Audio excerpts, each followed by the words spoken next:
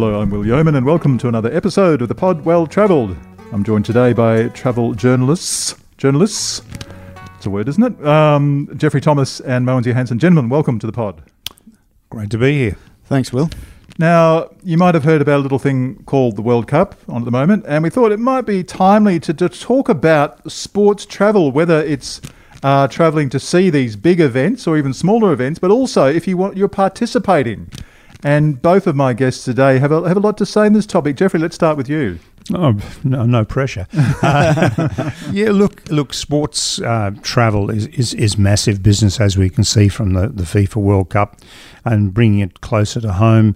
When we have the English cricket team out here, we have the Barmy Army. There's thousands and thousands and thousands of them.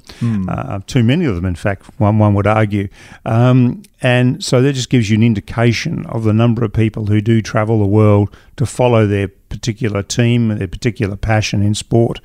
And for instance, with the World Cup, Qatar Airways has given up many slots to other airlines to bring people in. From their perspective, they've stopped flying people transiting through Qatar, just simply origin destination traffic to bring in all the people in. So it is huge business, worth literally billions of dollars a year, globally. And even in Australia, we see it as well with the AFL teams and around the country. And you can watch Docker's Sydney Swans game in on the TV in Sydney, and there's quite a few thousand Dockers supporters. They're not all locals. They're folks that have flown over to see the game because it's because of the relative inexpensiveness of airfares, notwithstanding the current bump, which will even out next year. But it is fairly inexpensive to get around, which is great. I mean, to what extent has the advent of streaming television services and free-to-air broadcasting of these events, has that had a very big impact on people wanting to travel to be there for the experience? Look, indeed. I mean, yes, absolutely. It brings it into the home. You can see the excitement. You can see the vibe. You can see the atmosphere. Or you can feel the atmosphere, I should say. And you want to be part of it. On one hand, you can say, well, I'll watch it on TV and I don't need to do it. But you can even watch it on TV in a pub or something, so it can still be a communal experience, can't it? Yeah. But look, there's nothing like being there. I mean, there's absolutely nothing like being there. I mean, yeah, it's great to watch it on TV, but being there is what it's all about. And, big games, we'll go to the MCG. We'll make a weekend of it. We'll do the MCG, we'll do Marvel Stadium, see another game. We'll have a couple of nights out, and we'll have a weekend, 2 or 3 days in Melbourne. Yeah, easy. Or the Grand Prix. I mean, look at the numbers that go to the Grand Prix. You're talking tens of thousands of people who rock up to Grand Prix all around the world. So yes, travel is no barrier now to seeing your favourite sport, your favourite team. And or actually participating in it as well. Yeah, well, and a good segue, Mo. And so clearly, if you're actually a part of it, you really do have to be there. Yeah, absolutely. I mean, I know of lots of people I cycle with, for example, who would go to cycling events, not only things like the Tour Down Under and Tour de France and that sort of stuff, but just community events in other places. So it could be a cycling challenge in Cairns or in Melbourne or the Dandenong Ranges or something like that. So people travel there. They do this personal challenge, perhaps, and have a holiday at the same time, experience the place they're visiting, and take the family along. So it just quickly snowballs, doesn't it? I mean, I've done it myself. Sure. Went to New Zealand to participate in a triathlon event, and my wife came along, and we had an extended holiday there following the event I was doing. So it's great, and you kind of feel when you're participating in an event, you nearly become sort of a local, just about. There's that sort of, you connect with like-minded people, and you perhaps get some tips, make some friends, and you experience things you wouldn't otherwise do if you went to that place as part of a holiday. Yeah, and I really like that too because it's less passive. Often our holidays is just ends up being sightseeing, but to actually go there to take And part do in stuff, something is yeah. really quite exciting, isn't it? Yeah, it is. Yeah. And of course, the other thing with travel to sporting events, typically you go in groups, like a cycling group or a different whatever,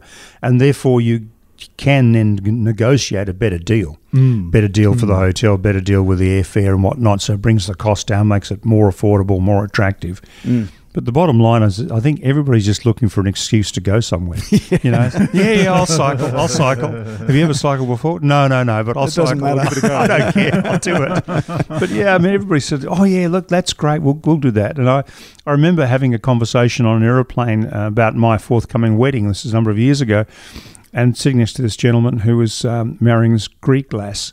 And they looked at the cost of having it here in Perth, and they said, "Oh, cripes, this is going to cost us way too much money." So they said, "Let's have it on Santorini, I should say." And so they said, "We're getting married in Santorini. I don't know if you'd like to come. Let us know." And they were swamped. Hundreds of people wanted to go. It was just, and who were joking. They just wanted an excuse to go to Santorini, and that was it. Course. Yeah, we'll go. Yeah. So it still costs them a lot of money. Actually, I'm glad you mentioned Santorini because, of course, you've got a nice feature in this weekend's. This is Saturday or Sunday? I can't remember. Saturday, I believe. Saturday's paper. It's the cover story. Yeah. So you Amazing. obviously had a nice time there as well. Yeah, I did. I visited a few months ago during a sort of cruise through the Mediterranean there, and it's a terrific place, Santorini. Yeah. For those who haven't been there, it's just absolutely stunning. With the whitewashed houses, perched on top of the massive cliffs of this caldera. Cruise ship sort of comes Cruise in ship and sitting below. Yeah, it's an iconic photo, isn't it? It's a magic place, but it's so busy. Yeah. But strangely, as I mentioned in my story, it's so well set up that it does tend to cope with the fact that there's a huge influx of people, and then they disperse sort of through various places, disappear into the whitewashed buildings. and have a So it doesn't lessen the enjoyment of your trip then, initially when I got there, I must say, because we went to a few of the places where all the people like to photograph the buildings with the blue domes and that sort of stuff, and it was mayhem, and it was I didn't enjoy the first part of it, but then as people, like I said earlier, disperse and they do what they came to do, and then they disperse, and it's quite pleasant. It's like walking around anywhere else, just enjoying the vibe of the place, and plenty of restaurants and bars and places where you can sit and have an ice cream and that sort of stuff without having to queue up or wait in long lines. So that's perfect. Oh, fantastic. So I guess that leads us on to another topic, which is travelling with just carry-on baggage. And let me talk about this first briefly. You guys have had a good yarn. So I pride myself in taking a very small backpack, and that is it. How do you do it? Well, okay, I understand it might be different for women, and we'll get onto that later. There have been some controversial views on that. Some people say, well, you don't need that much makeup, blah, blah, blah. I'm not going to get into the whole highly fraught, highly gendered argument there. Very, very wise. Indeed. But for me, I reckon 2 tops, 2 trousers, roll them up, the special ways of folding them. Just enough underwear, like socks and jocks, for the period. Usually I don't go for longer than a week, so that's how I can get away with it. And no laptop, no camera, because I do everything on my super smartphone. End of story. And it is super light. Yeah, I mean, it is surprising when I've surprised myself many times where I thought I've packed lightly, and I get towards the end of the trip and there's stuff that I haven't used or didn't need and that sort of stuff. So, usually if you come across something you absolutely must have or need while you're away, you can usually buy it, or and Absolutely. so I think be hard when you're packing. Just Actually, sorry, can I interrupt? I forgot one thing: the all-important overnight bag. Those little clear plastic bags yes. where you've got your toiletries. Yeah, Still of course. very compact. Just slips into the front pocket of the knapsack. Yeah. And in many cases, when you're staying at hotels and so on, most of that sort of stuff is You've got it there available there anyway. Exactly. So there are, of course, people who prefer to use their own special brands and special stuff. But Absolutely. But generally speaking, if you want to travel light and you are staying in even Airbnbs and hotels and so on, you have got all that sort of stuff available to you. Jeffrey, you're a seasoned traveller. What advice? Yes, can you give people? but I've only recently become a bit smarter. I mean, the first thing you do, the most important thing, is leave all your emotional baggage behind. that really lightens the load dramatically. We were very honoured and fortunate to be offered a trip on the first Indian Pacific to come back to Western Australia after the borders opened, right, back in March, April, and automatically that required us to sort of downsize just a small bag to fit into the cabin. That was recommended. So right.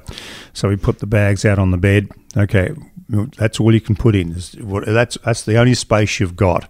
And I had to actually give up a little bit of space for my wife. I had to sort of concede a bit of space for her. So when you say bags, are you talking about the small suitcases? Just a little carry-on bag that fits into an airplane locker. Right, okay. And that was it. That's what we did. And it worked beautifully. Like you, it was 7 days away or 5 days away, 5 pairs of this, 5 pairs of that, whatever. And we were able to do it, surprised ourselves.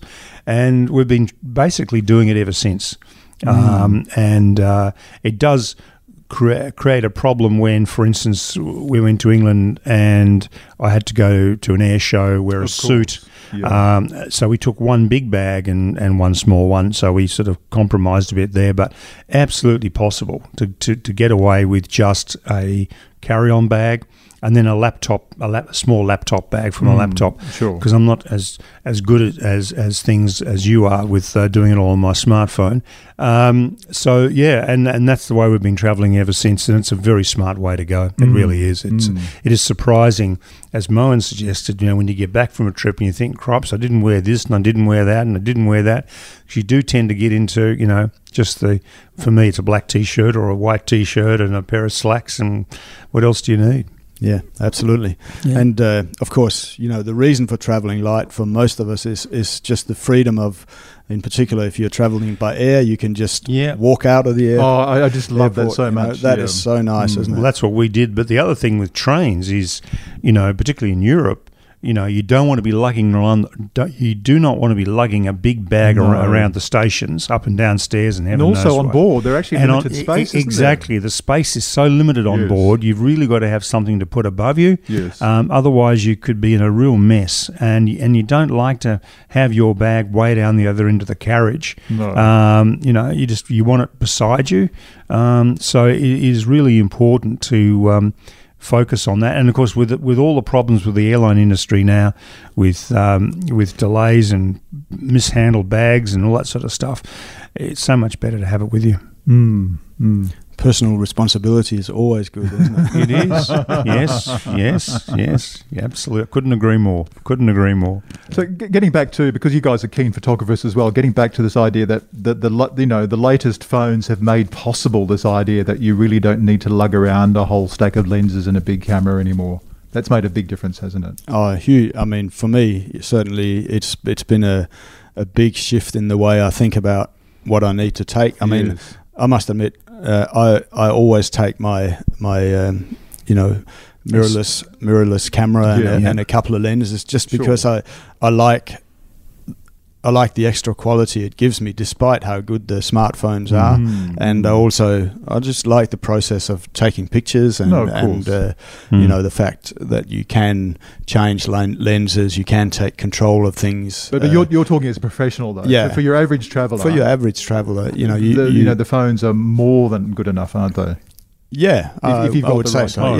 Yeah. If you have one of the later phones, whether it be Samsung, Google, or Apple, you're pretty well set. You are indeed. And I've got a mirrorless camera, new one, Canon, and I've just simply got a lens which is 18 to 135, which really covers virtually everything that I would need. Yeah. Because the thing is,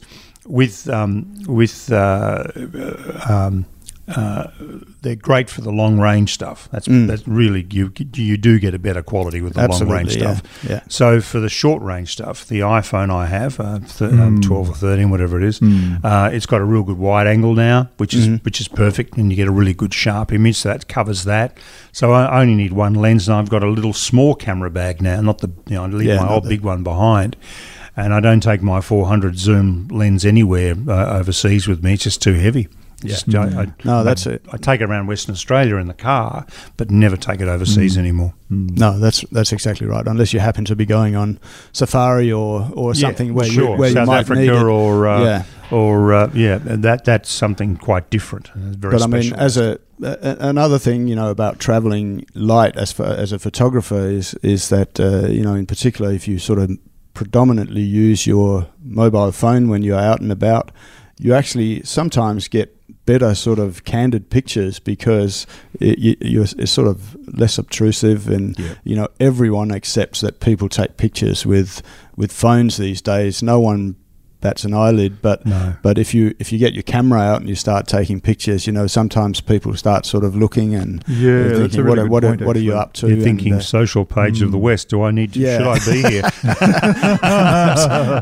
That's right. But if you get if you do the same with your mobile phone, no one bats an eyelid. No, that's a really good point. Now, just to finish this topic, what about the idea of actually working on your phone, the mobile Office? Is it realistic? I mean, for example, if I'm synced, I've got Office 365, I've got OneDrive, so all my devices are synced. Personally, I'm pretty happy to be writing on my phone, to be moving files around, to doing whatever I need to do on the phone. But I understand that is limiting. It's much better to do these things on a laptop. So how realistic is it to say, right, I'm not going to take my laptop with me?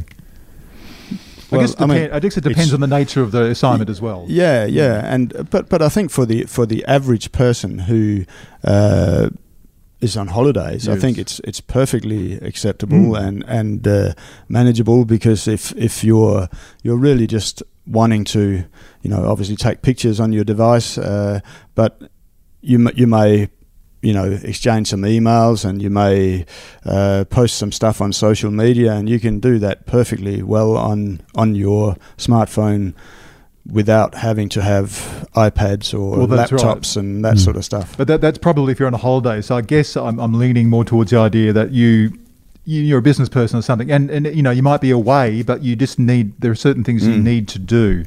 Is it realistic to just rely on your phone? I think it can be. Certainly it does take. You just need a little bit of a mind shift, and you need obviously to do some homework and set your device up so that it can do what you want it to do. But as you well know, Will, that's certainly possible. Whether you prefer that or not is another question. How fast but it's can those thumbs move? Or you can get a little fold out keyboards. I guess it's possible.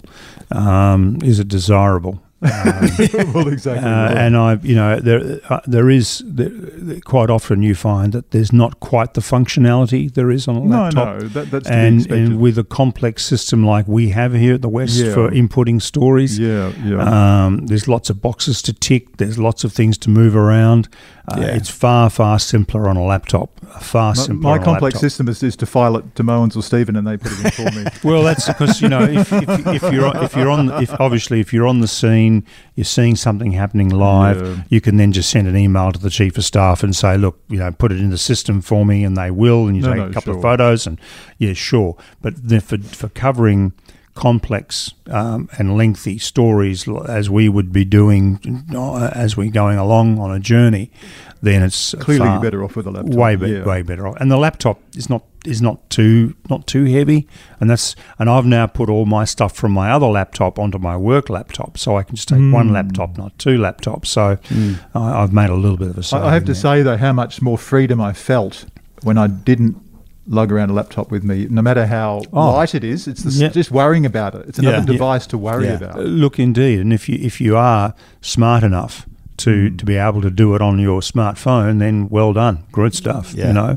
Sign me up for some lessons. Yeah, but as you say, Moens, for the average traveller, you wouldn't be taking your laptop anymore. Probably not. No. But I must say, I mean, I'm a bit in your camp, Jeffrey, because I like when I'm away on assignment to have the laptop, because I just like having the screen real estate, if you understand what I mean, where I can sort of shift things around. I can maybe have a couple of windows open. Of course. I can cut and paste from one document to another quite easily if I need to. And when I'm editing pictures and putting captions in, it's just nice to have the extra space that the have multiple windows, windows open, all on the one screen. You can do this, do that, drag there. Agreed. It is much simpler. And we're talking about how good phones are nowadays. Well, the same things has happened to laptops. They're faster, they're smaller, they're more powerful, they're lighter. Oh yeah. You really are carrying your entire office in one very slim certainly device. Certainly. I mean, I'm sure you are the same, Jeffrey. A laptop and a smartphone will do the job in most cases. Absolutely. Yeah. And the other thing is a laptop bag. A few more pockets, a few more bits and pieces that you can carry. That just rounds off your carry-on, really. Yeah. You've got a phone in one pocket and the laptop and on your shoulder, and that's all you're carrying. Absolutely, that's works perfectly. Can I finish with one last question? What if you've only got one pair of shoes? What would they be? What would you take? I got some boat shoes. Yeah.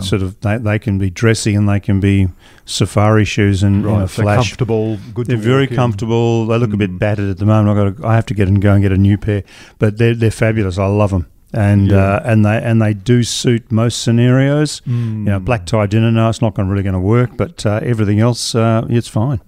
Moens?